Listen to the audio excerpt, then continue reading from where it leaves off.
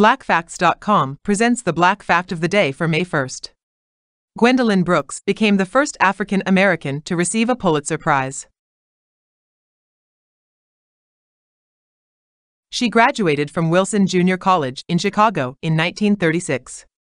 Her early verses appeared in the Chicago Defender, a newspaper written primarily for that city's African American community. Brooks published her first poem, Eventide, in a children's magazine, American Childhood, when she was 13 years old.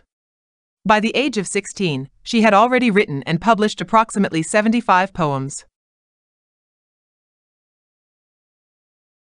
Her characters were often drawn from the inner-city life that Brooks knew well.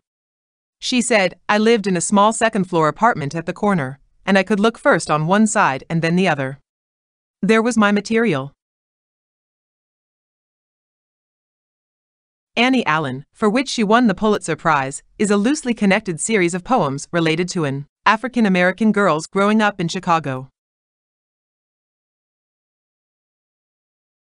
Her autobiographical report from Part 1, including reminiscences, interviews, photographs and vignettes, came out in 1972, and Report from Part 2 was published in 1995, when she was almost 80. She was considered one of America's leading Black writers. She was praised for her use of language and the way people identified with her writing.